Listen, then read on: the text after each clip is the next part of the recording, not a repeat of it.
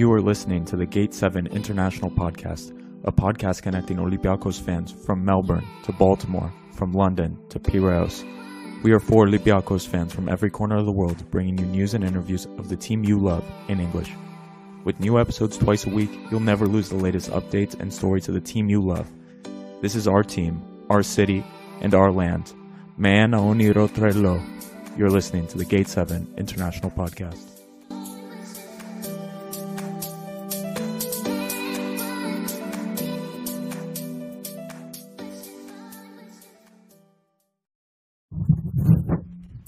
Welcome to the Gate 7 International Podcast, your official English source for all things Olympiacos FC and Greek football. My name is Peter Thompson. You are listening to episode 71 of the podcast. I'm here with my 3 co-hosts, Lambros Sirmos, Costa Levoyanis, and Ari Bouloubasis. Plus, we've got a few other contributors on the way. It's been a crazy week here at the Gate 7 International Podcast. We have some really excited stuff to get rolled out for you. And I'm just going to let Lambro get into it because he's really been in charge with this and he's done an amazing job. We're really excited. Yeah, guys. So what's up? I hope everyone watching live is doing well. Thank you guys for coming out to the event. And we've gotten so much support and just love from the community. We love interacting with you guys. And, you know, on a Thursday night with no Olympiacos games, with nothing, it's just brilliant that you guys are all here to talk with us. So let's just get it out of the way, guys. So we were talking about what was the next big step for Gate 7 International, and I kind of had this idea of bringing together a team. This is Gate 7 International after all, and we have fans from every corner of the world, but we can't have 20 hosts of the Gate 7 International podcast. But what we can do is we can assemble a team of writers and bloggers to bring you guys stories of the team you love every week, every day. And that's what we've done, guys. I kind of had this vision and these guys let me run with it. And I built this website. You guys will see it. And it's got our podcast information. It is gate7, like the number, intl.com. That is our new website, everyone. And we have a few blogs up there. I have my first blog up there. We have a blog in French out there. Guys, there are French-speaking Olympiacos fans, and we're going to keep bringing it. There's going to be content in English, French, and Greek. Of course, any language of people who love Olympiacos are welcome on our blog. And we've really put together this fantastic blogging team. These guys up here, along with me, will put out some content as well. But we really have put together a fantastic team, and they're going to lead us through this. And I guess that's all from my end. I'm super excited for you guys to check out some of these articles we've been writing, some of this content we've been getting into. It's really exciting, and you guys will have more Olympiacos content for you, and that's what we're trying to do, really. Well, I think a good thing to do right now is we're going to announce the team. And we have a few of the members from the team on, and some other folks you'll be hearing from on our social media platforms, sort of with their initiative. But the first person that we have to announce is pretty much the point man, is Theo Buras. So we're going to get Theo on the stream here. Theo, we want to just thank you so much, and we'll get into the initiative a bit more later, but just a few quick words on what your background is with the team and what you hope to do with this project. Well, first off, thank you guys for having me on and letting me run with this thing. And I think we're all going to have a really good time. You know, Olympiacos is a way of life for all of us. It's a day-to-day thing. You sleep it, you breathe it. It's just going to be our way, me and the entire team, to be able to show some of the fans some of that, and a lot of the supporters to get even more content for Olympiacos. And we're really looking forward to it. I think it's going to be a fun project, and a project that ultimately is going to be something different. Labro mentioned it earlier. Greek, English, French from France. I mean, we speak a little bit of French here in Montreal, Quebec as well. But there's going to be a little bit of everything for everybody. And I just think it's going to be a fun project altogether.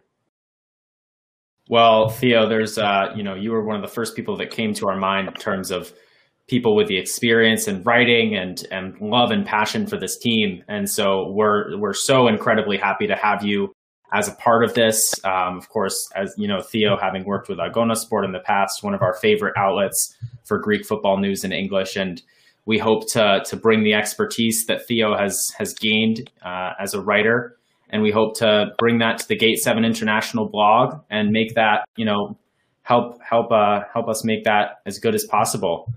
We do have a couple of our other contributors who I think are along to say a couple quick words. The first person I'll have jump on is a familiar face, and that is Stephen Coutourou. Stephen, of course, a blogger for LS Footy, and LS Footy fans, don't worry, he's not going anywhere. He's just going to be working double time, writing some stuff for us and writing some stuff for them. He's also on the LS Footy podcast. If you listen to that, I recommend. If you don't, I recommend listening to it. If you don't, I should say, definitely, it's a good podcast. But Stephen, yeah, I mean, in very brief form, let the fans know what you would like to accomplish and what you would like to write about.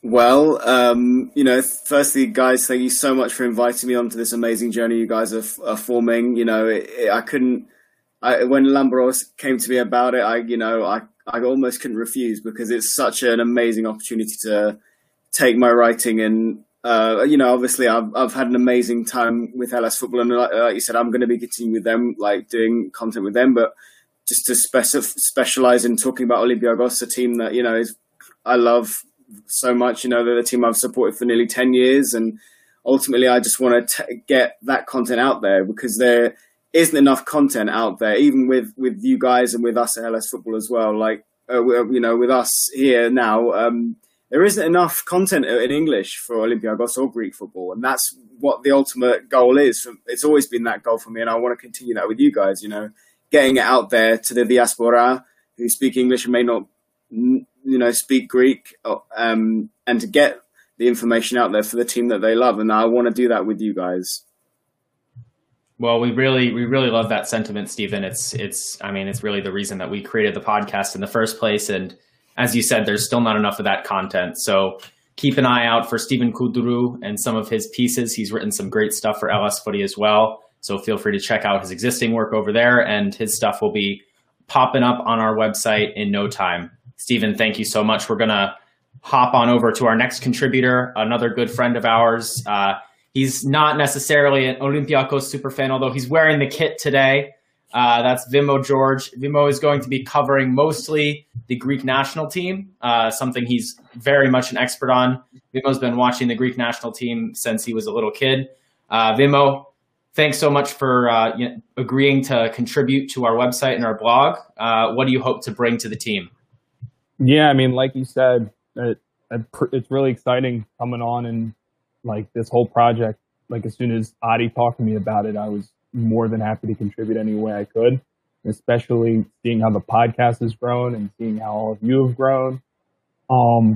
It's just, yeah, I'm beyond excited to contribute. And yeah, like you said, I'm not going to be able to give anything on Olympiacos that you guys won't have already covered or done a much better job with. But unfortunately, while some of you guys I know get fed up with the FMT, I can't get enough of it. So that's where my focus is going to be. I'm hoping I can write some stuff on where we're at now, where we've been, where we should be going as a club, as a team, and going all the way up to EPO in general. So yeah, just excited to contribute in any way.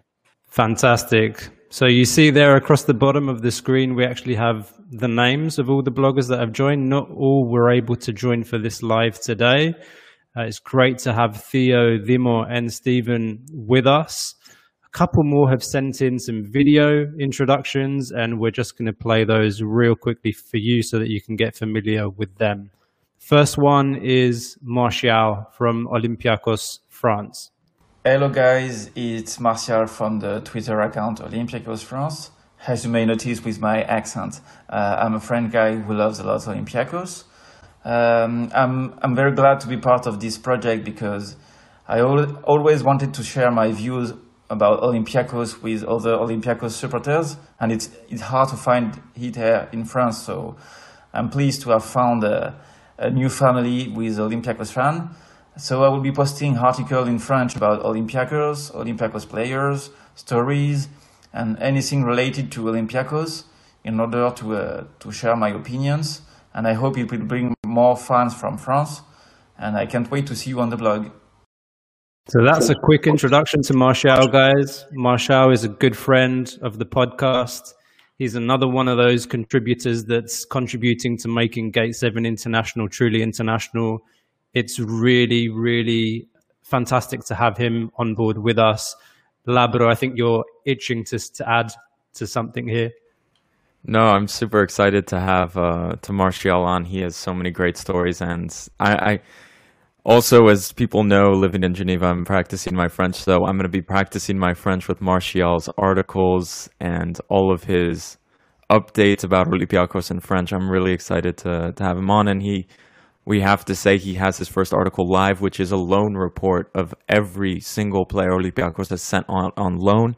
It is, of course, in French, but it's very easy to translate if people are looking to do that as well, non-French speakers, of course.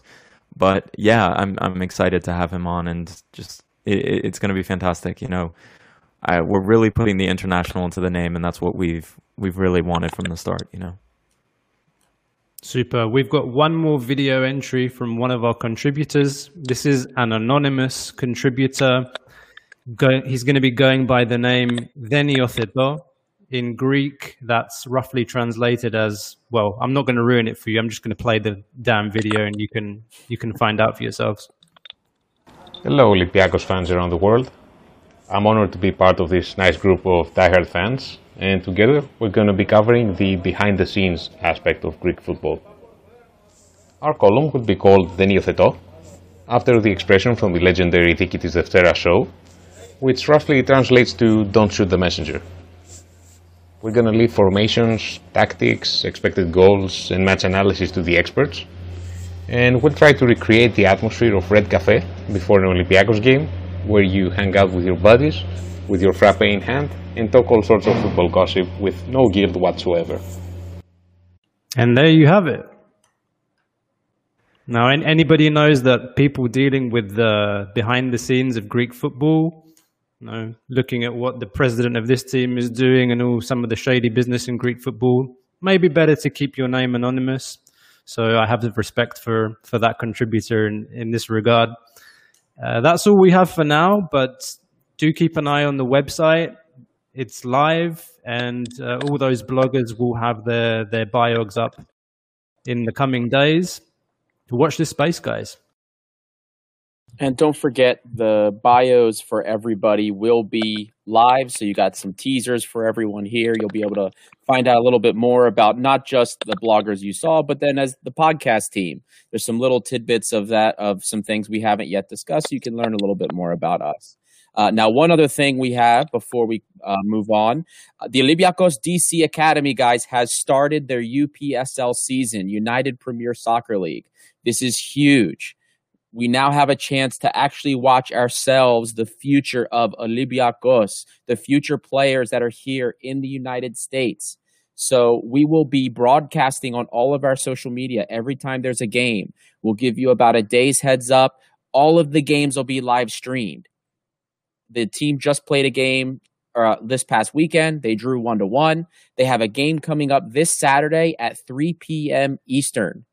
We will be tweeting out, posting on Facebook and Instagram as well, the link that you can watch the live stream and you can watch the future. The team is playing Germantown City FC. Huge game.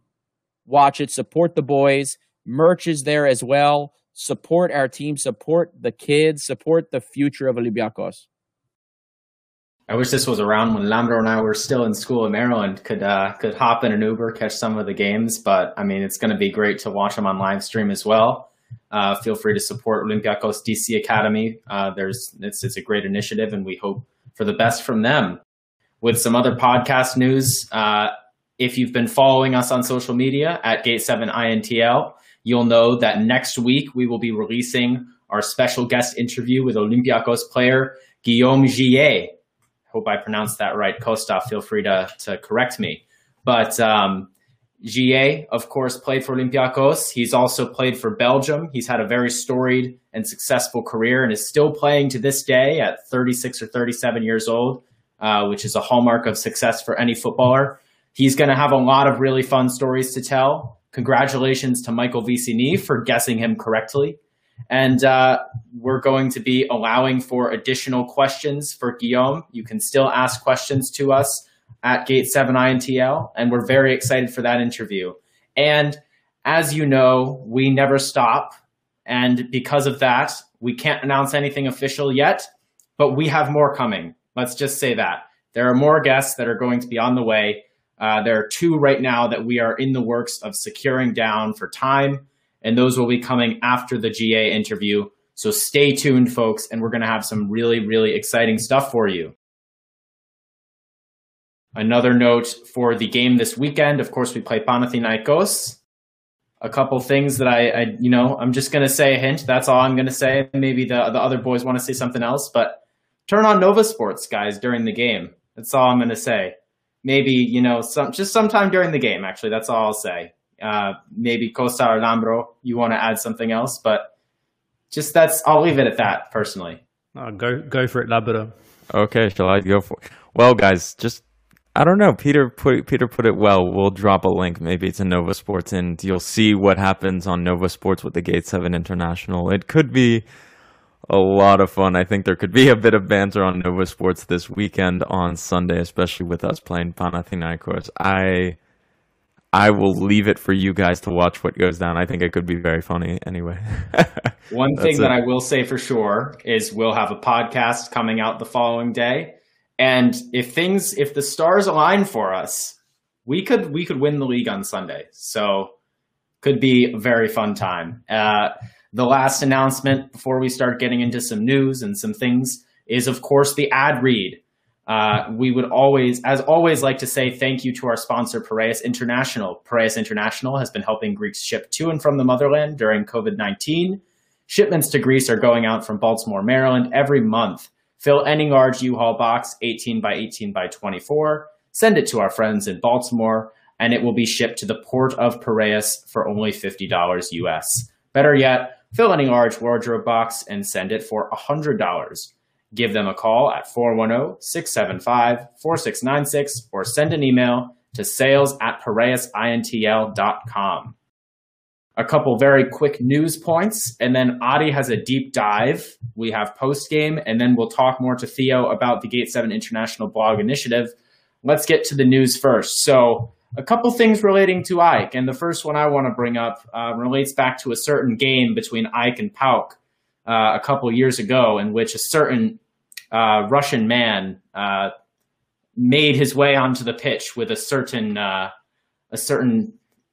let's just say firearm in his hand. Now the famous pistol derby of 2018. Vranjes, legendary AEK player, great player, hopefully comes back to AEK soon. He has spoken out. He said the other day that he was approached by a Serbian agent with regards to match fixing prior to the game. Very interesting stuff. What do you guys have to say about this? This is a interesting claim. Of course, it's just a claim, but what do we think? Oh man, who gives? I guess this is just run of the mill, and then yeah, I don't really want to say anything. I think it speaks for itself, like PAOK match fixing, owner coming on the field. Like, I don't know, guys. Like, what else do we have to say? Like, I think the whole it was a couple of things, wasn't it? I mean, there was the Vranjes comments about being approached by somebody dodgy in Serbia to do the match fixing, but before that news came out, there was the news coming out of Greece that Melissanidis and AEK were being investigated for influencing the elections ahead of the presidential elections for the Greek Football Federation, and that they could be docked 10 points because now if you interfere with elections, or God forbid you buy another club and use them to advance your interests, you don't get relegated anymore. You only get docked 10 points. Anyway, there was that, and then there was the news the next day about the AEK PAOK game, the season that AEK won the league. So, I mean, I'm also going to say that I'm not really surprised, and I'm not afraid to say that Melissanidis is Melissanidis. I don't need to say who Melissanidis is. And I don't want to talk about him to people that don't know who he is. If you're listening from Greece, you know who Melissanidis is. You know what Melissanidis does. And it's no surprise to me that he's implicated in these sorts of things. I'm sorry to AEK fans, the real AEK fans. But yeah, it wasn't really a surprise to me.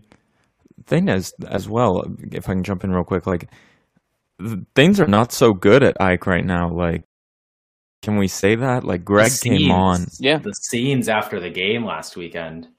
Ridiculous. It was ridiculous with the fans coming on the pitch. And the thing was, I read he was mad that the fans did it, but he was mad not because they did it. He was mad that they didn't do it in the locker room. He was mad that, like, the whole world saw that bullshit happen. So, and then he went to them in the hotel and was telling them, you're all a disgrace, you're all a blah, blah, blah, blah, blah, blah. So, I don't know. Things are not good at AEK. There's no place for that. It's just like, I mean, and let's be honest, it's not something that just happens at AEK. It happens quite regularly in Greek football. It's not like it hasn't happened with us before. It's just like, for me, the fans, they belong in the stands. If the fans want to have a chat with the players, then, you know, the captain of the team can go and meet them unofficially. It doesn't need to happen publicly. It just looks ridiculous. Yeah. But also, can we say there's no fans in the stadium, so, like, they don't really have a venue to kind of vent and boo, so they, like, have to do it this way? Is that fair? They could have done what Yanni and I did and built the stadium such that people can watch from, like, the nearby rooftops, you know? Owaka, just, like, too big, too massive. And the acoustics in Yanina too. You can hear everybody's voice on those. It was beautiful. It was like a packed crowd.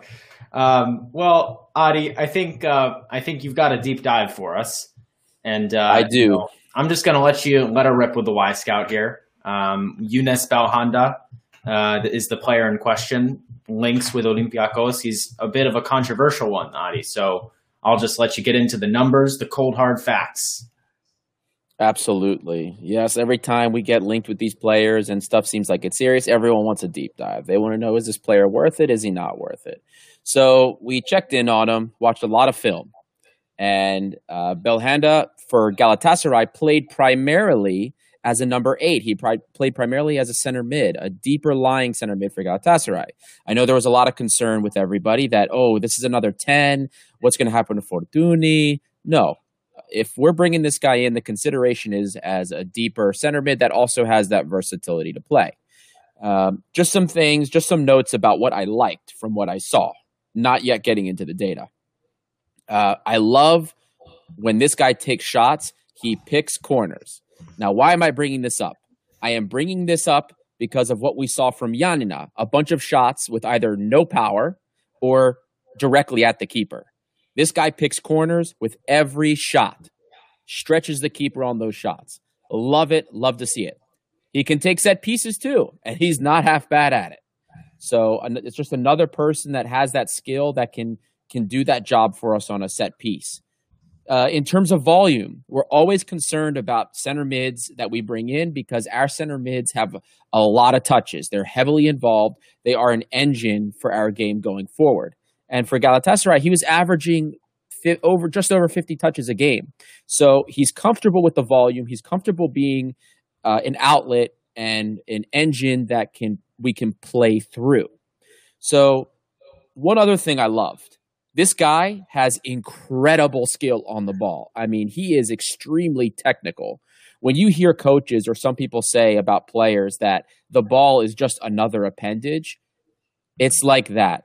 Some of the things I watched him do just reminded me of Fortuny, especially in his prime. The way the ball would come to him, and whether he had the ball or not, whether he was receiving the ball or he was on the dribble, it was just another opportunity to beat the guy. The ball would come to him. He would just flick it over a defender's leg, flick it anywhere he wanted, so close to him, chesting the ball, and didn't matter what type of ball. It could have been a laser coming to him by his teammate, a ball coming like a Hail Mary from the goalkeeper. Precision, always right around him, center of gravity, amazing. And just his overall control, fantastic.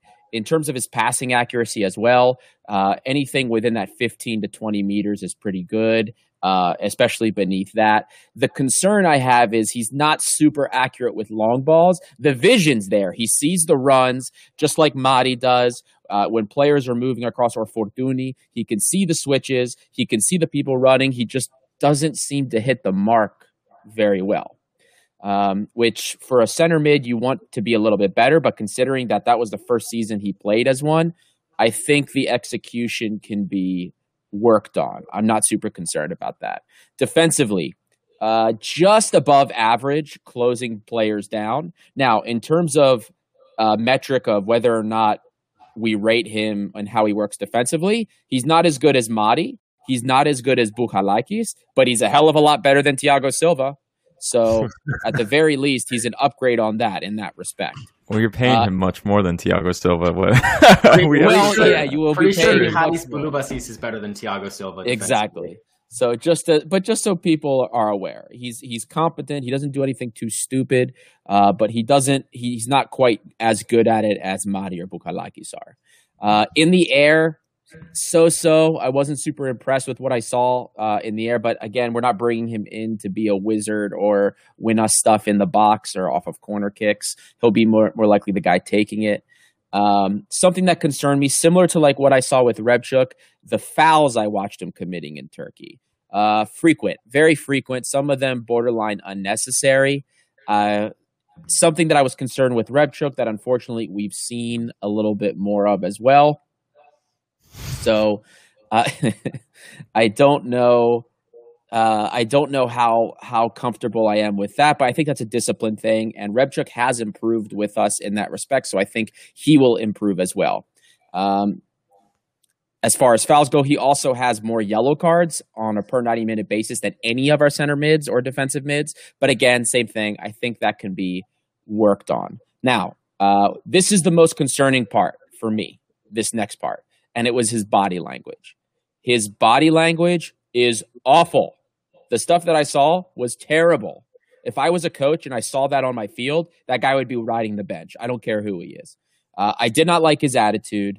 In the beginning of the game, there's plays in like the first 5-6 minutes, a player maybe doesn't see him or the pass goes a little bit too far ahead. And I just see him making really gesticulating forever and like not stopping or going to the next play. That concerns me. I do not like that.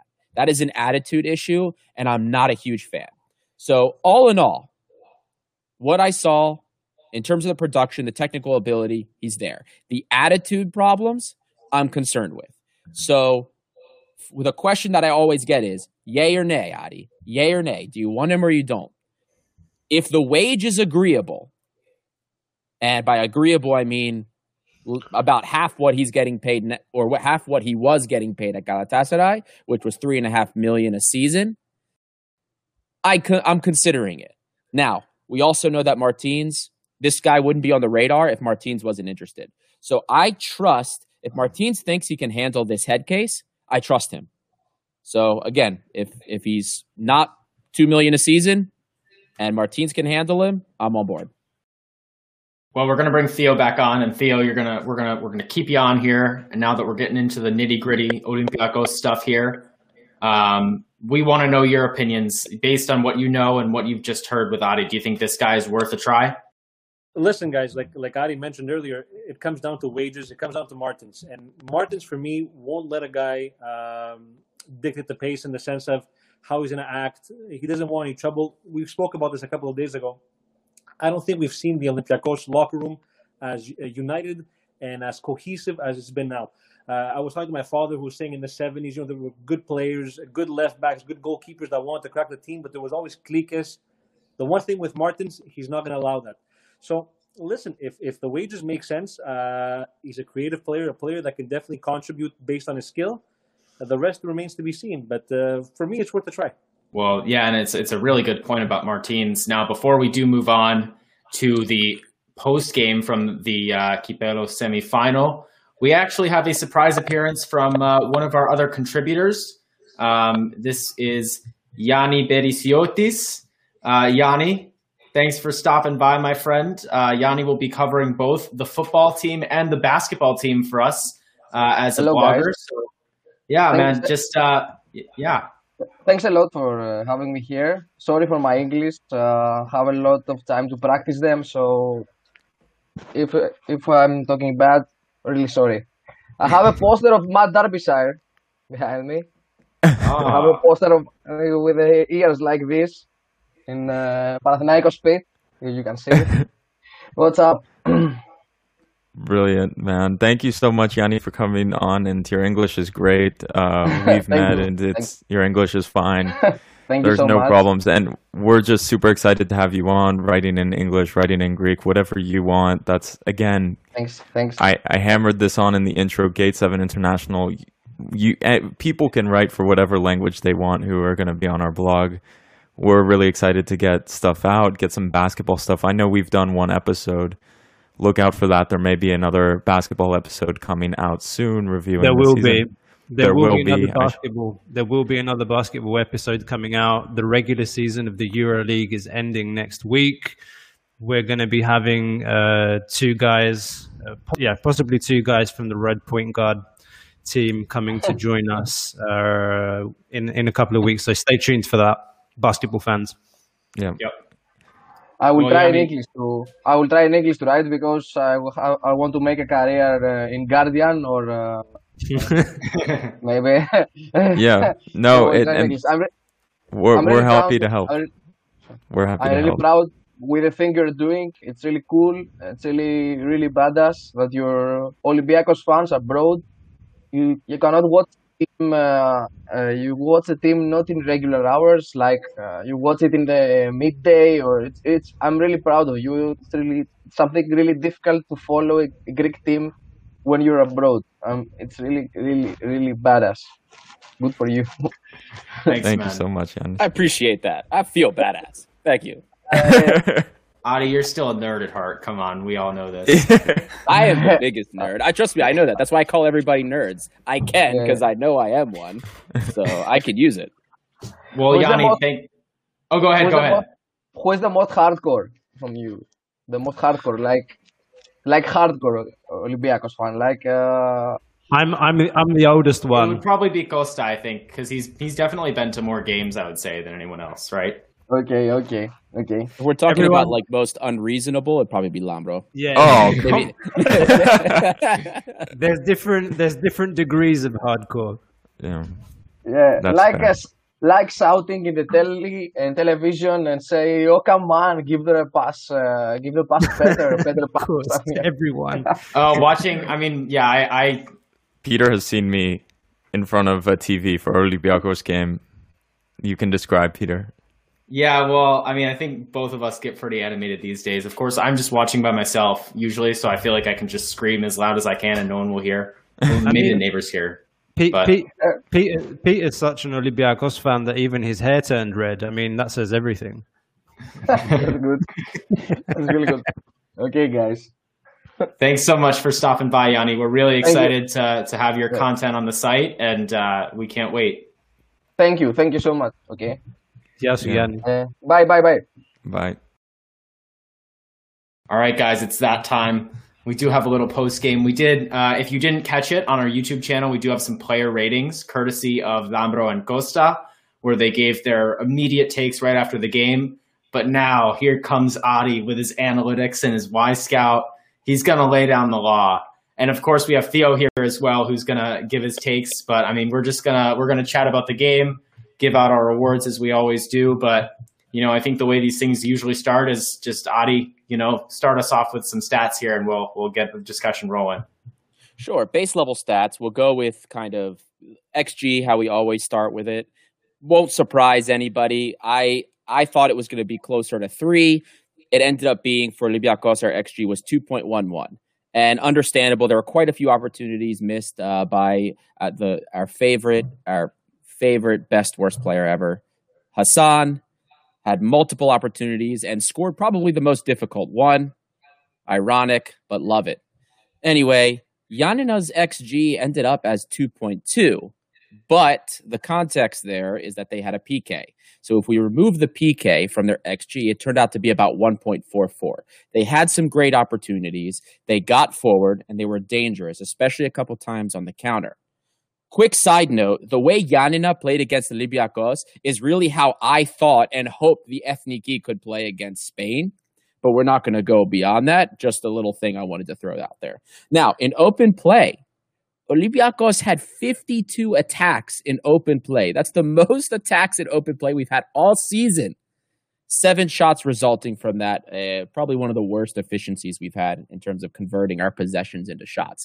Giannina had 17 attacks, resulting in 6 shots in open play. It was a dominant performance by Olympiacos. The opportunities were there. The problem was the end product. There were multiple opportunities, golden opportunities, missed by Hassan with some really pathetic attempts by Bruma. I mean, Mayaya can kick a ball stronger than some of his shots were. So Bruma, man, he's well, maybe we'll wait. But Bruma, my God, man, like you're not worth 6 million euros. You're not worth €6, my friend. Like I've seen it. Yeah. So all in all, in terms of the metrics, I've seen stuff all over the place about how 3-4-3 wasn't the right formation. We didn't produce enough. That's false. We produced. The end product wasn't there. This was one of the games where we had some of the most activity in the final third and in the box. So the opportunities were there. We just couldn't capitalize on them. And credit to Giannina as well. Their shape defensively was very tight. They stayed very composed. And when I talked about with the Ethniki how we had no plan when we had the ball and we were moving forward, Giannina had a plan. A rehearsed plan when they won back possession and went forward. Did you guys notice how when they would win the ball back, play it to the one central midfielder, they had two players running laterally next to him. One stretching a little bit right, one staying a little bit next to him square, which is literally right next to him, creating an opportunity. The striker that was there, that was staying forward, either went left, depending on where the play was going, or right, to then either create an outlet or make a run. And how many times did that burn us? There were 2 times in the second half that burned us going down the right-hand side. So that is what a plan looks like when you win the ball and you're playing against a team that is better than you and dominating possession and making more opportunities. That is a plan. And I congratulate Giannina on that. I thought that they played very well, and I think that they played very well all season. Theo, what did you think about the game? Look, I think, guys, there was an expected, I don't want to say drop-off because it almost sounds bad after a big derby win. Personally, I love the 3-4-3. I feel defensively, we were a little bit loosey yesterday, but I felt we were good on Sunday. I felt we created chances yesterday as well. The only issue being the conversion, which was terrible. I mean, there were some awful finishes, and I know, Ari, you spoke about that with Hassan, of course, with Bruma. Fortuny, for me, wasn't fantastic yesterday, and I don't know how well he fits into the 3-4-3. That remains to be seen, but I think that 3-4-3 is Martin's way of really planning for next season, especially in those European games where we might see a lot more of that. But all in all, look, I think the 1-1 tie is it's against a good coach team. And I was reading some Costa Nikolakopoulos today, and I thought about it also. We played Giannina for 390 minutes this year. We were leading for a couple of minutes out of all those 270-plus minutes. They're a tough team to play against. And there's a reason why their coach, Yannikis, is wanted, even they're saying now by AEK or Panathinaikos potentially in the summer. They're a well-coached team and a good team. But I think we have them for sure at Karaiskaki, barring anything tragic. But all in all, a game that was almost expected to go the way it did, and we got a tie. It does need to be said that if it weren't for Jose Sá, we would be 3-0 down after 65 minutes. Agreed, yeah. Yes. Because of Bruma and Ba. Yeah. Oh, don't you dare. He had his problems. That needs to be said, and we talked about that yesterday when we did the player ratings with Labro. He went through a dip of form since December. It's true. The criticism that he received, we've talked about that before. It crossed the line, like way over the line. Everything that happens, the messages to his wife and to his Instagram, intolerable.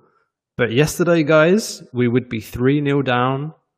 There was a one-on-one he saved in the 55th minute. And then 10 minutes later, a cross came in from the right-hand side.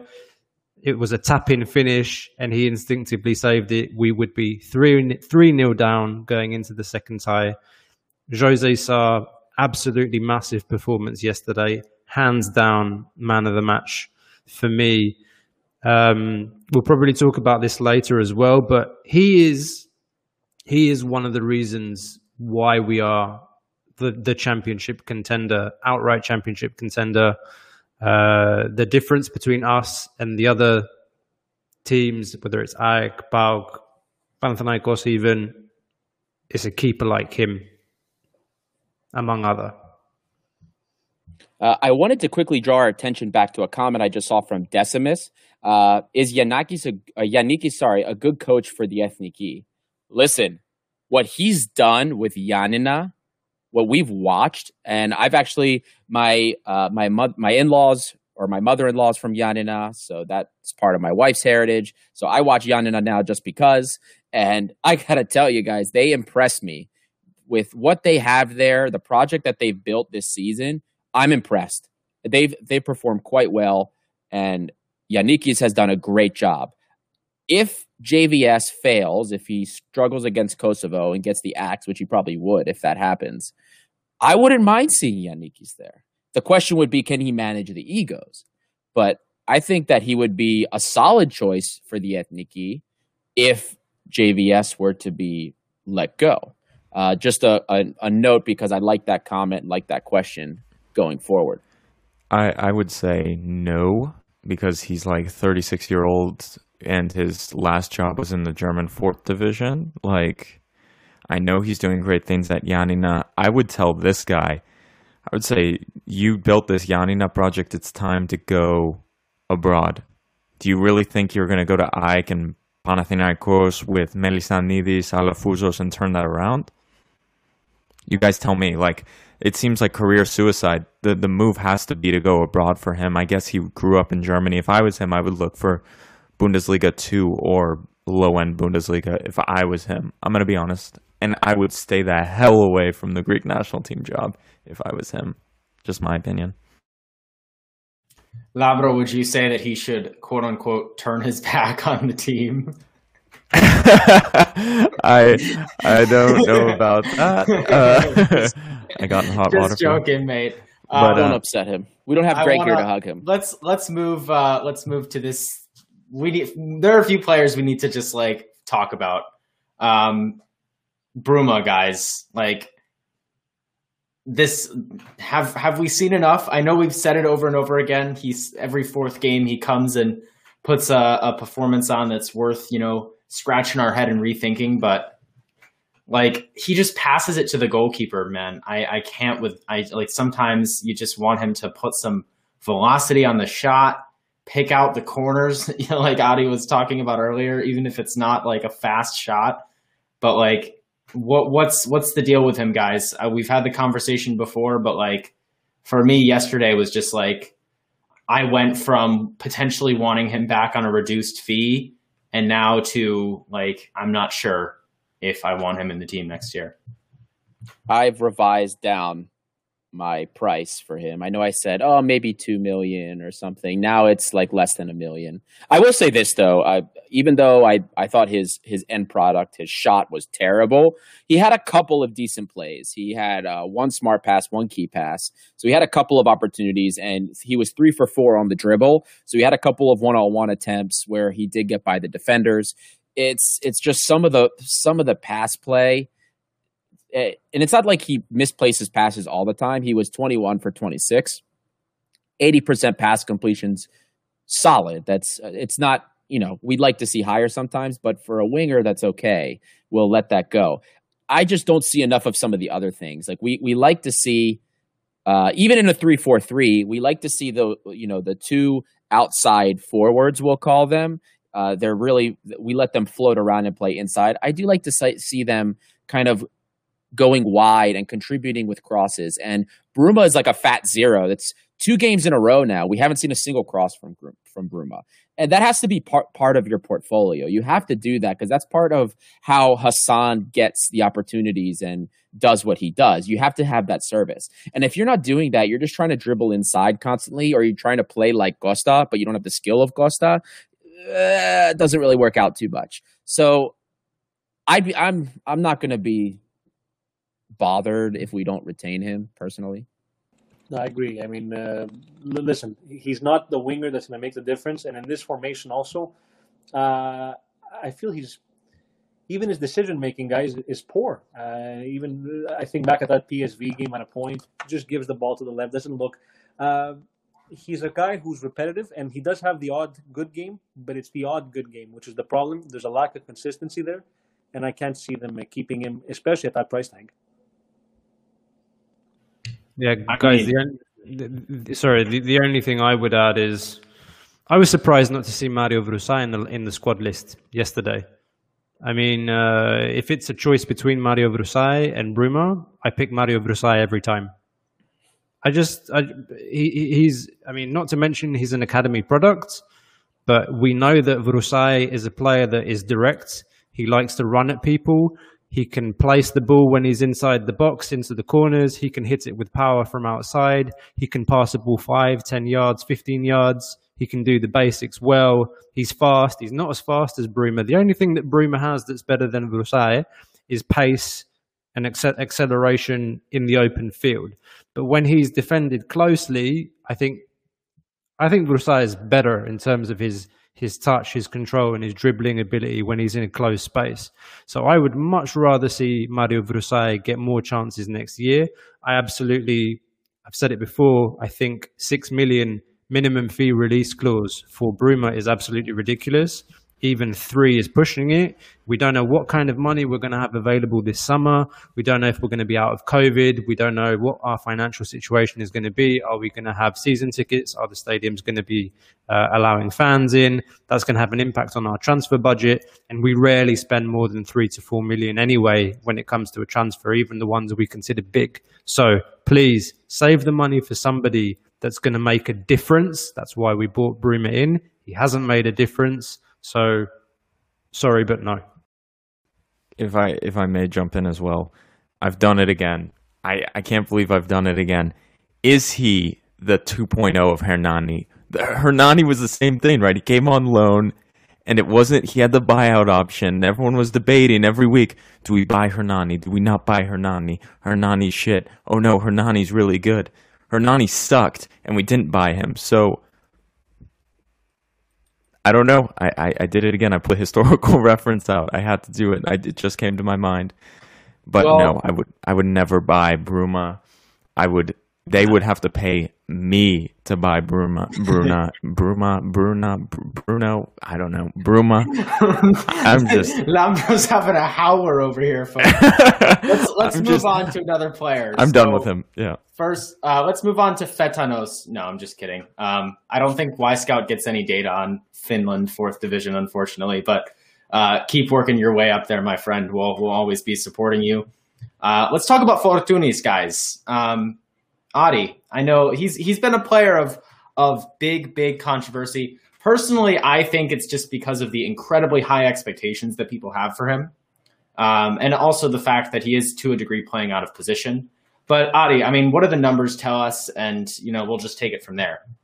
The numbers tell us that Lambro is wrong. That's what they tell us, that Lambro is wrong. Here's why Lambro is upset. Fortuny was 2 for 7 on the dribble. Lambro wants to see him cutting in and out. He wants to see him beating everybody by himself. And that's not happening anymore. Those inside cuts, the step overs. When you have a nasty knee injury like he had, it's more difficult to do. A lot of it's mental, but he has such great control. He does so much without having to do that.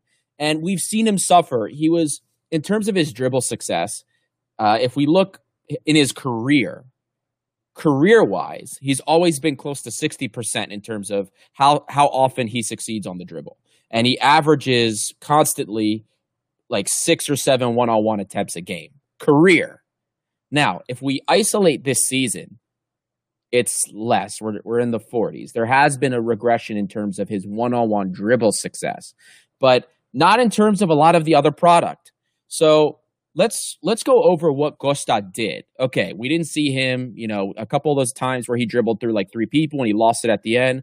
Oh no, yeah, he didn't do it. He might have been able to do it like 3 years ago. But what did he do? 1 assist. He had 4 total shot assists. Sorry, besides the 1 assist, he had 4 shot assists after that. 2 key passes in open play. 2 were from his corner kicks. 8 crosses. 8 crosses. Fortuny led our team in crosses in terms of that production, something that we really, really, really like to see. He also came back. He dropped back to win the ball back as well defensively. Even when Fortunis was at his best before offensively, we never saw that type of activity from him. So now he also had that shot, that off-target shot. Whatever, I'm not going to even include that. And I see a lot of people getting upset saying, Fortuny, he doesn't take the team on his shoulders and win games. When the guy is creating all of these opportunities and his expected assist is over 1, I don't understand what else do you want him to do? When Hassan's missing sitters, he's creating. Bruma, interplay with them. When he's been the offense for us, I don't know what else you want from him.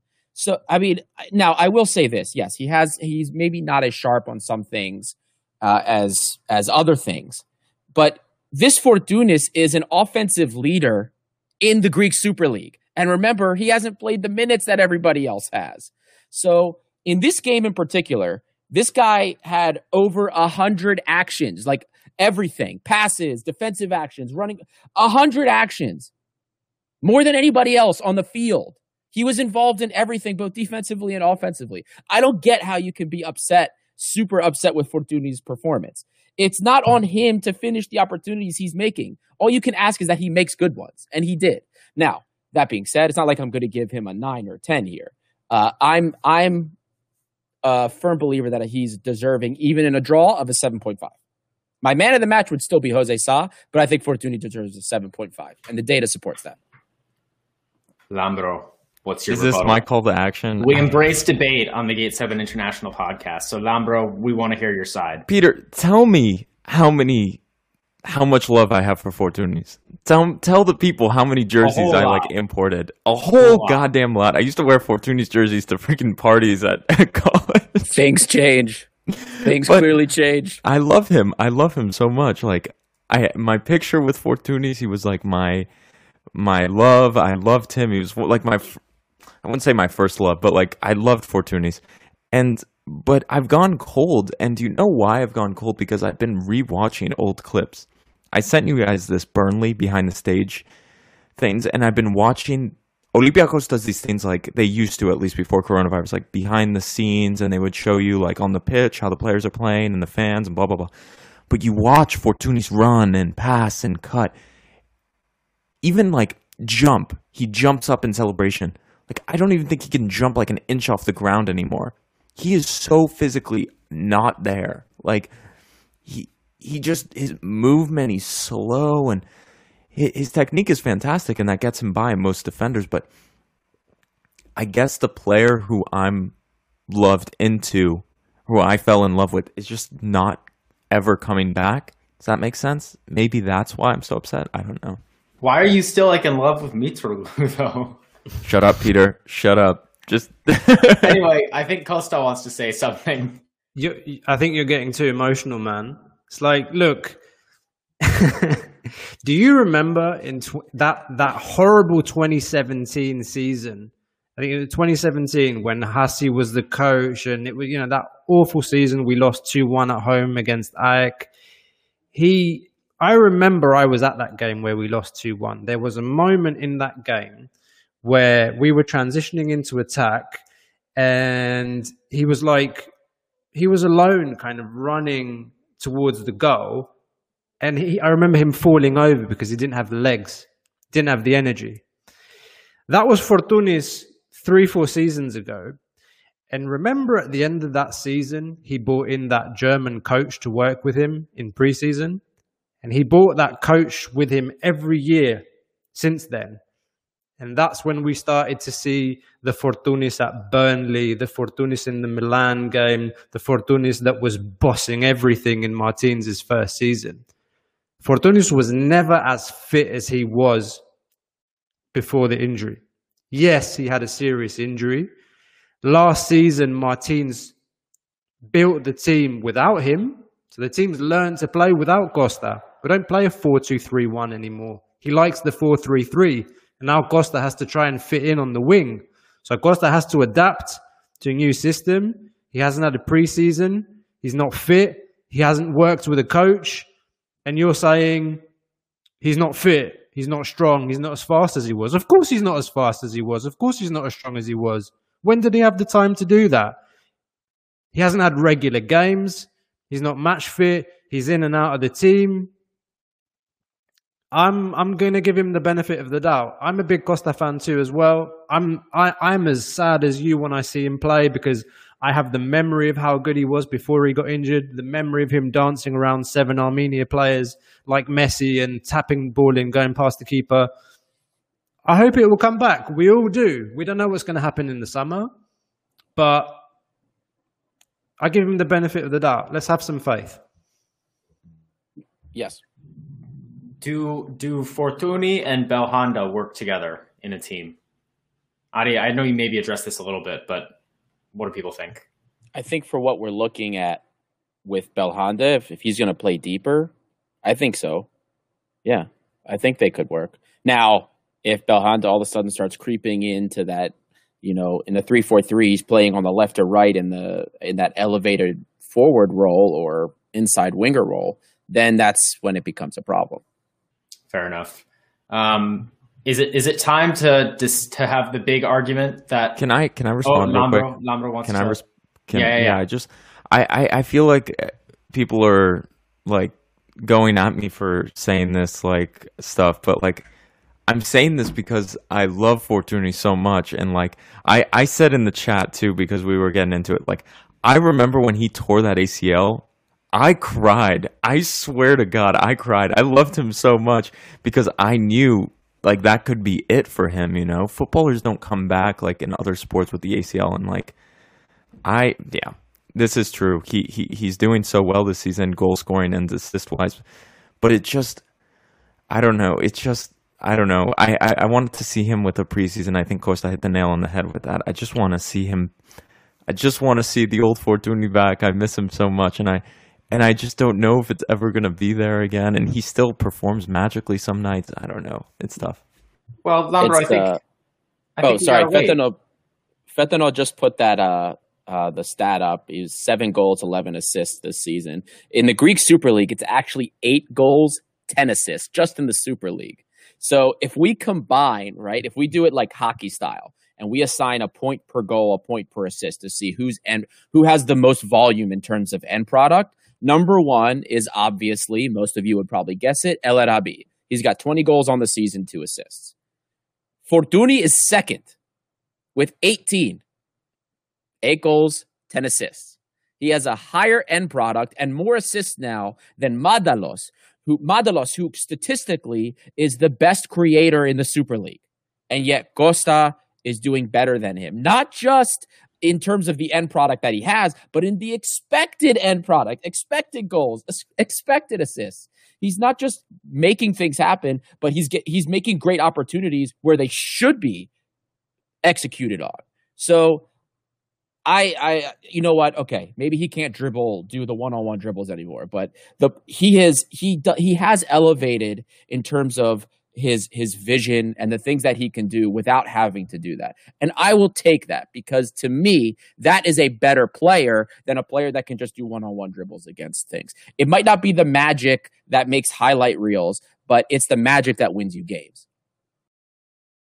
Well, I think we've talked about one of Lambro's favorite players. Lambro, by the way, I'm sorry, I don't want to make it feel like we're ganging up on you here, but it's just the way that things have been. But it's funny because like it's because like I'm the minority here, but I think like I am doing this very timidly compared to other fans on social media. Can we say that? Like from the Greek-speaking community, from the English-speaking community, I think a lot of people are kind of like, I think I can say that, right? Like, I'm doing this very lightly and politely because I love the guy so much, but like, there are people doing this very not politely, if we can say that.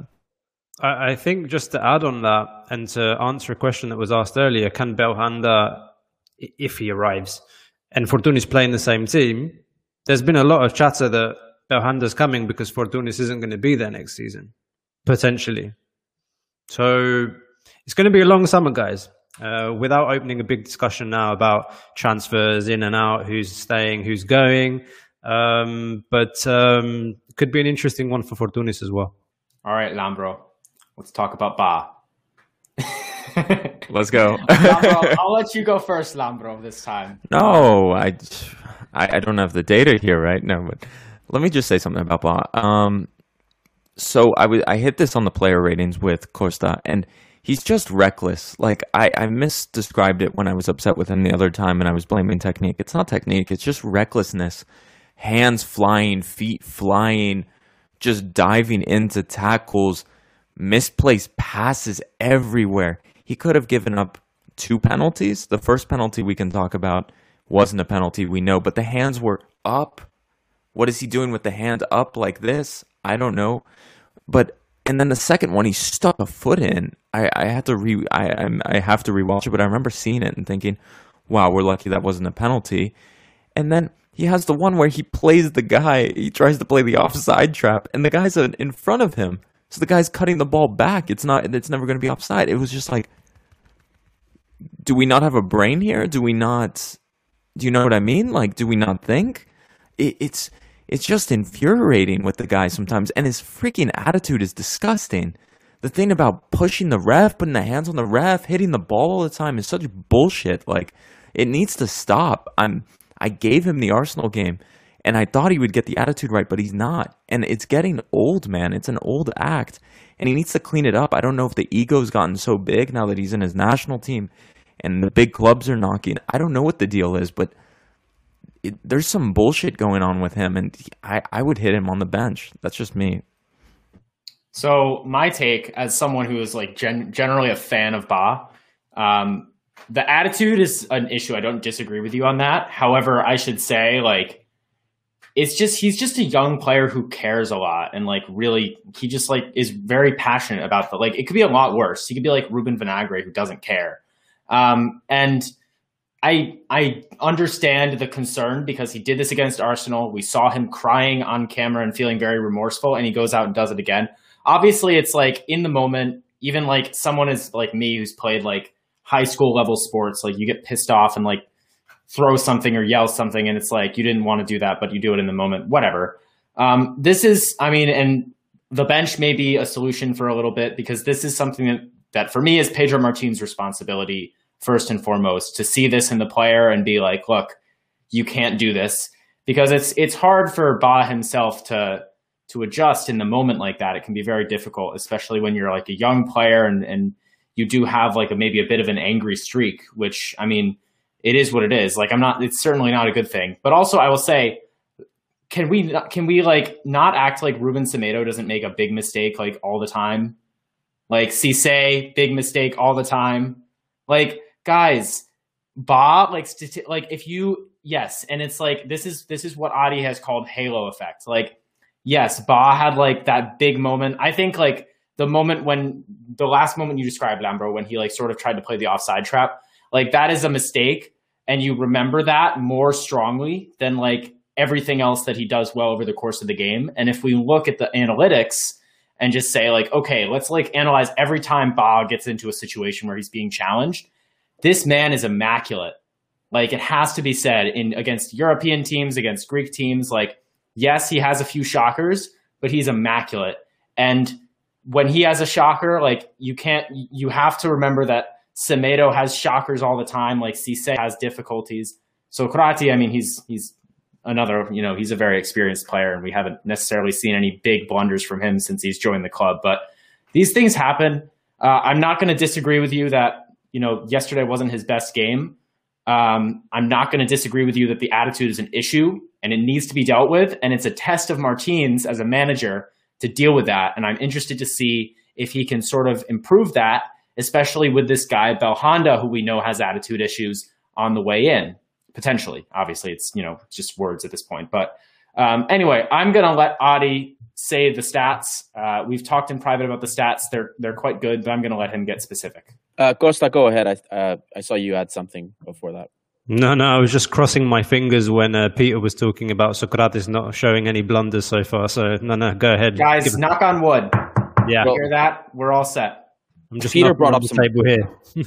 Yeah, Peter brought up some great points, especially about Semedo. Semedo had some howlers, and I didn't see half the outcry. Semedo was, now I know the pitch was bad. Like the pitch was kind of slippy. We saw that. But Semedo was all over the place on that left side in the second half. How many times did he go out and slide or go to ground just to get completely burned? And we had an opportunity against us 3 times. Exactly. And you're going to complain about 3 mistakes that Ba made. I have something for you here. Ba had 102 total actions in the game yesterday. 102 passes, what have you, everything. What do you think his success rate for total action was? Everything he did, anything he did, could have been a cross, could have been a header. What do you think his total success was without context? You want to take a guess, Labro? I would say 95%, but it's the 5% you fuck up. You mess up. That's fair. That's fair. All right, and we're going to get into that. So I want to get into some of the specifics, right? So let's go into how he closed people down, okay? So this data, 4 for 6 defensive duels. Now, the 2 that he lost, one, he closed the guy down, and the guy hit it off of him for throw-in. And then the second time was when he was at the top of the 18, the guy was dribbling on him, and he sort of forced him out to the left a little bit, and the guy took a shot that went like nowhere. So that shows as unsuccessful because the shot got off, but it wasn't threatening. For me, effectively, that's 6 out of 6 defensive duels. In the air, he won everything in our side of the field. The only aerial duel that he lost, there were 2 aerial duels that he lost. One was in the offensive zone off of a Fortuna's free kick, and the second one, he lost the aerial duel in the midfield, but guess what? The guy won the ball in the air, then he crowded him out and took the ball back. Loose balls.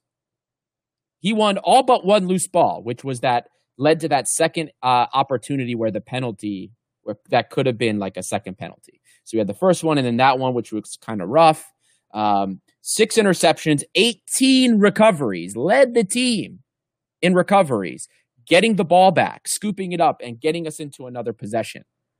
In terms of how he played on the ball, I know we don't sing his praises in possession because, let's just be honest, guys, we know that Ruben Semedo is better on the ball.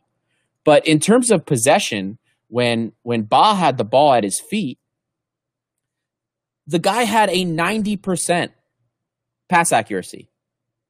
So he had that one time when he had the ball, and he tried to like chip the guy when he had the ball in the defense. He tried to like chip the Yanina player, but it went like right to him and it went out. He closed them down after that anyway. But the attitude thing, I agree with 100%. But I can't see that he had a howler of a game when he made 2 mistakes, 3 tops in 102 actions. Adi, because I feel bad for Lambro, and I'm gonna side with him because he's in no. a tough But spot can I today. say, Peter? Can I Yeah, you go ahead. Can I say real quick, and then you can say your piece? Like, it is so cool when you do 95% of the things right. You know who else does like 95% of the things right? Like Shopdan, however the hell you say his name, Mustafi for Arsenal. Like, the problem with this... That's false! He does not do 90%. Anyway, it was a bad example. But like, Yassine Meria does 95% of the things right. But then he has bullshit blunders, like where he should have gave up 2 penalties and should have let in a goal if Jose Sa is not the best keeper we've seen ever. Is.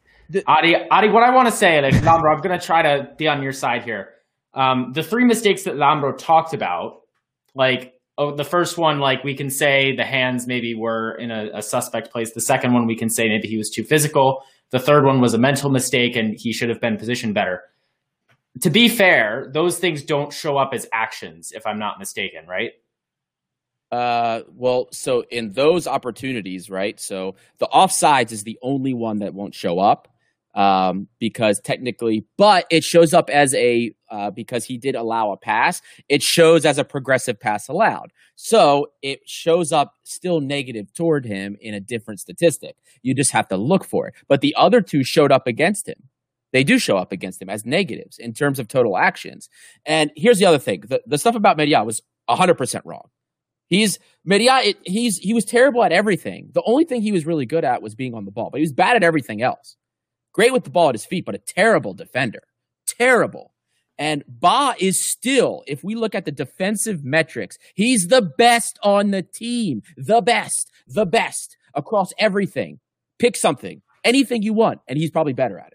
I want to get Theo involved. Theo, what's your take on this whole situation? Like, either just considering his game yesterday or broadly?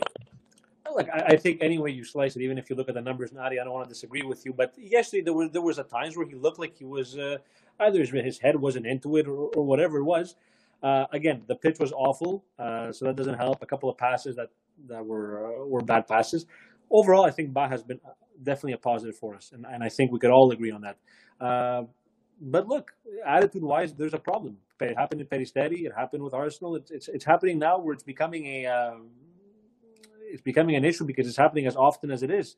So, look, I don't know what's going to happen with Ba in the summer. And again, I know Costa mentioned about transfers, and that's going to be a topic for another day. Who knows? But again, the one thing that I'm confident with is Martins and the fact that he's there and he's always going to be somebody to put guys back in their place. I also want to bring up two other things because, obviously, because Ba had the penalty, everyone was focused on him. But I want to recall a couple of plays that we so easily could have eaten it. Everybody remembers those two counters, right, that Jan and I had in the beginning of the second half where we almost bit it, if not for Jose Sa. Okay, so who got beat the first time that allowed him to go through and get the shot on goal? Who got beat? Semedo. It was Ruben, wasn't it? Ruben was one, but who was the other one right next to him that just watched it happen? Marking nobody. Was it Holebas? Yes, it was. The man we sung his praises. Number two, the second one. Does everyone remember the through ball that Holebas allowed because he weirdly contorted himself? He was went around left and then turned around, and by the time he contorted himself back to his natural position, the player on the right, was it Pamlidis? I think it might have been Pamlidis, was already on the ball and going towards goal. Let's also not forget, how about on the first half? Ruben Semedo could have been sent off yesterday too. Can we say that? Ruben Semedo. And then how about all those times that I brought up where he was on the ground? Adruzos did it once or twice too when he came on. And the Yanina winger is just okay, here, I'm going to go around you. I know it's a wet pitch, so it's difficult for me, but all of these opportunities, had one of those resulted in a goal, we would be lambasting these guys. In terms of a volume of what types of opportunities Ba left or allowed, there were three bad ones where I can find Holebas and Semedo each had a little bit more than that and each have their fair share of the blame. So I think that because Ba was called for that penalty, I honestly believe that everyone's giving him way more shtick than he deserves, because that happened. Now, again, I'm not, in terms of the player ratings you guys gave them, I know that I get a little bit adamant about certain things, but I'm not going to give him a 7. I'm not going to give him probably even a 6.5. I just think that those things have to be considered, and maybe he deserved a slight bump because of it. So that's all I'm saying, that we gave too much blame to Ba, and we didn't focus enough on the others. That's really kind of what I was getting at here. That's all. Well, I think that's about all we have for this game. We do still want to chat about the website a little more. So, for people sticking around, we're going to chat about that more. But one last thing, man of the match and coach is great, as we always do. Now, we spoiled man of the match a little bit, but I figure we'll still go around man of the match and coach's grades. So I'll get started. Jose Sa is my man of the match, people. We talked about it already. Although I'd like to give a shout out to Andruzos, who I thought played well when he was on. This formation really suits him, it has to be said. I want to see more of Lala. I don't, right now, if it's a game we need to win, I'm picking Andruzos over Lala, but I've not given up on Kenny yet. Just a side note. Coach's grade, what are we going to say here? So the 3-4-3, I like that we've continued to use it. Taking Socrati off, I don't know if that's a fitness issue or a tactical issue. To be fair to Martins, Holebas played well in the last couple games, and Socrati could always use 45 minutes of rest in the cup. So I'm not going to ding him too much for that. Bruma and Hassan missing every chance that they get, except for Hassan scoring the one goal, really isn't in the coach's control too much, except for the fact that he played them. But I'm not going to give him a hard time for resting El Arabi for one game and playing Bruma over Masouras and Lazar. I guess Rusai maybe would have been the one change that I would make. So I guess I'll say B+. Maybe that's a bit nicer given that we draw against Giannina. Maybe I'll say B just because of the result. I think maybe I'll be a bit higher than everyone else, but that's what I say. No, I think we did the player ratings yesterday. For me, man of the match, clear, Jose Sa, as I said before. Coach's grade probably gets a B. I don't think we need to play 3-4-3 against Giannina, with all due respect. I know he's testing it out for next season. I understand that's what he's doing. But yeah, I was a bit miffed not to see Mario Vrusai in the squad yesterday. So for me, it's coach gets a B. I guess I'll go then. Okay. I said Jose Sa man of the match last time in the player ratings, of course. And for Coach Martins, I would go with a B-. I would guess. Didn't really love Jose Holebas coming on, to be honest. Like if Socrates was going to come on, I would have enjoyed going to 4-2-3-1 or something simple like that. I also just Hassan doesn't do it for me. I would have loved to see Hugo Kuipers. I'll just leave it at that. But if he wins the league on Sunday night, who really cares? And we go and win in Karaiskaki. That's it. So yeah, but C+. I didn't love it. Man of the match has to be Jose Sa. Saved some really dangerous stuff. Great performance from him. All the way, Jose Sa.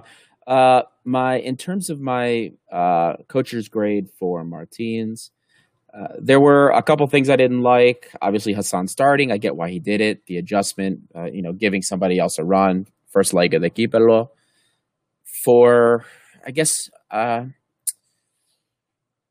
Create a lot of opportunities. The adjustments created more opportunities as well. We just didn't have the end product. I'll give him a B+. He did more positive than negative. He can't play. He can't be on the field playing with the guys. And we saw 52 attacks in open play. Okay, maybe the conversion was off, but the overall game strategy saw us dominant. Some terrible player errors resulted in us copying a couple things and a penalty that was questionable. I can't put that on him. So game plan was good, B+. Well, look, I think for Jose Sa, we're all going to be in accordance that he was the man of the match yesterday. Martins, again, we're working on that 3-4-3. I wouldn't put too much stock into anything after a first leg, but for me, it's a B. And, we got the draw and we scored away. We'll take that any day and go back to Karaiskaki for the second leg. All right, well. Also, Peter, we're not getting so many comments on YouTube, but we are getting comments, but we're not seeing them. And a guy made a great point, and he said, can we talk about Oleg Rayabchuk real quick, guys? He is long enough in the team to talk about him as a player. What do you think about him? Some fans are going sour on him. I added that on to the point. What do you guys think about that? What are we looking at? Oleg was subbed off, I think, right? He was subbed off at halftime, was it? Yeah, it was after halftime. Yeah. Are we worried? Finish formation. Are we worried? I know some fans are worried. Are we worried? I'm not, but I don't think so. I think we kind of knew. The first couple games, it was exciting to see a new player in the team and him doing the things that he did do. But there were flaws there, and I think now that he's sort of an accepted player in the team and he's got higher expectations of him, people are seeing those flaws. Just the normal things that come with a young, inexperienced player, to be fair, a lot of them. I think he's still a player that we wanna keep, looking at. And I mean, worst case, I've been told, and we can read more about this in Martial's piece that's up on our website. Leo Kurris is still alive, and he's getting a little bit more of a consistent run in the team from what I can tell. So maybe he's someone that'll give Oleg some competition in the future. But no, I'm not super worried, to be honest with you. I think things should be okay. I'm not worried. No worries. Yeah. He's a hardworking kid. He's not a kid that's gonna. He runs hard. Sometimes he runs needlessly, but I mean, he's not a guy who's gonna be flashy in any way, shape, or form. At least in my opinion. But I'm not worried. Tsimikas did that when he was starting out as well. He was running up and down the pitch like a madman, and he was wasting energy. And when we started seeing him come good before he transferred, it's when he knew when to go forward and he knew when to stay back. I think I see a lot of that in Rebchuk as well. I'm not worried about him. He's going to have competition as well next year. I think we're going to be bringing in a left back. Kutris is still away on another year. Fonde Camara, who's away at Chania, is coming back, but I've never seen him play. But I think we're going to be bringing in a reinforcement at left back as well for some competition. But all in all, I'm not worried. Yeah. I mean, okay, maybe the production in terms of the crosses, the service into the box isn't quite what we expected it would be. And the thing that's good for me is in terms of his link up, it's pretty good. His pass percentage is high. The thing for me is, okay, the fouls are down. I was worried that he was fouling too much unnecessarily and that would come here. He's really worked on that. The thing that's hurting his game is that he overvalues his speed.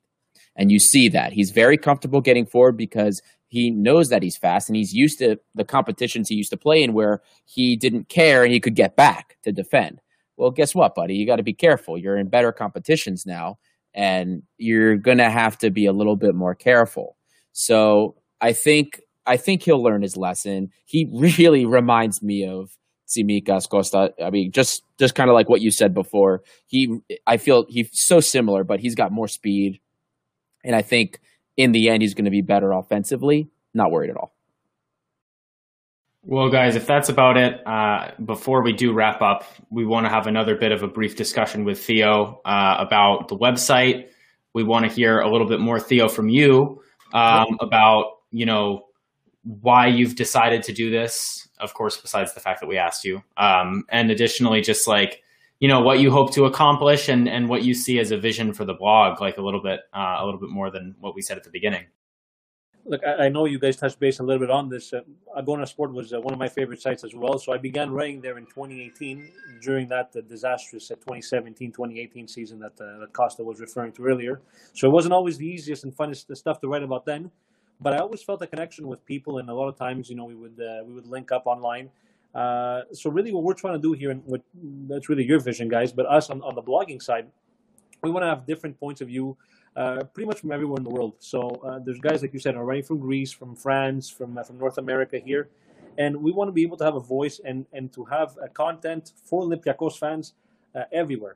So different languages. There's going to be some of you might have to use the Google Translate a bit more, but it's going to be fun. And overall, I think it's something that we want to reach out to people and to have that platform. And we're always looking for people. If ever there's somebody, not everyone's a professional writer, guys. So you're going to see stuff written differently by everybody. But I think it's going to be a lot of fun and ultimately a good thing for Olympiacos fans everywhere and fans of the Ethniki that we will touch base on as well. And I just want to say one thing. Theo did mention it, and we mentioned it at the beginning. We are going to be pushing out content in English, Greek, and also French, courtesy of Martial. For people who don't speak those languages, don't worry. The reason we're doing this in blog form is because it's much easier to translate things. Of course, you get the little Google Translate attachment for your phone or your browser, and you can just translate the entire article. For podcasts, we'll do an interview in Greek if it's the only way, and we can throw subtitles on, but it is a little bit more difficult. We acknowledge that. But with this blog, hopefully this will draw in more fans of Olympiacos from across the world and, make us really international, and we hope to sort of bring in more people with this multilingual approach. And one other thing, we didn't mention it in the beginning, but you guys will notice on the website there is a merch page. There's no merch yet. There's still some things that we're working out.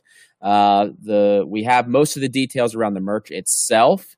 It's just some issues that we're trying to square away to anticipate the things going all over the globe. Those kind of things, we're working those things out, trying to get all of that information. We've heard some of the, I should say, requests, and I promise you guys the first piece of merch will be Bruma's Coming Too. It's happening. That will be the first one. We promise. So as soon as merch goes live, Bruma's Coming Too. That will be the first piece of merch. Bruno's coming too. Bruma's coming too. I mean, that's right. No, I did it too. Bruno's coming too. Bruno's coming too. Okay, well, we could do Bruma's. Not Bruma. No, God, no, not Bruno's Bruma. coming too. First piece of merch. It's happening. Like I said, most of the details have been worked out with respect to the merch itself. It's just other things that we want to be prepared for, so that people everywhere that are getting it, don't feel stranded and we don't have too many issues at launch. And guys, as well, one thing about the website, like if you're a fan of Olympiacos and you're incredibly passionate about the team, you will notice somewhere on the site there is like a contact us button. If you would like to write with us, there is the opportunity for people to do that. Of course, you'll have to, pass the good old rite of passage and send us a writing sample. But we're always looking for enthusiastic fans who can diversify our approach and contribute to the blog, because I mean, with this type of stuff, we just want to get out as much content as possible, at least one article per day. So if you might find that interesting as well, we can do that. But I mean, more importantly, we just hope you enjoy the website, and we're so excited to continue to bring content to you in all sorts of different avenues. But yeah, I mean, I think that's basically all we have, folks. This has been a really long episode. So if you're watching live, we really appreciate you for sticking around. If you're watching delayed on YouTube or listening on one of the podcast platforms, we want to thank you as well for making it this far. And I think that's about all we have. Theo, as we've said already, we are so happy to welcome you to the Gate 7 International family.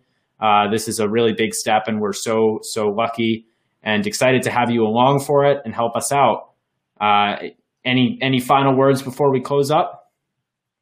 Happy to be on board, guys, and I hope this thing really explodes. And I mean, we're all looking forward to it, and it's going to be a real fun project. For sure, man. Well, with that, thank you again for listening, everybody. Feel free to chat to us on social media at Gate7INTL. Visit the website, gate7intl.com. It's all the same. It's all the same for people to remember easily. So hopefully you enjoy. Let us know if you have any feedback on the site, and we'll be pushing out all sorts of blogs. We've already got a couple up. By the time you're listening to this, there might even be a few more, and we're just going to keep it rolling. So whether there's games, whether it's the summertime, we want to keep informing all of you about our favorite club. So thank you very much for listening. Have a good weekend, and we will see you very soon.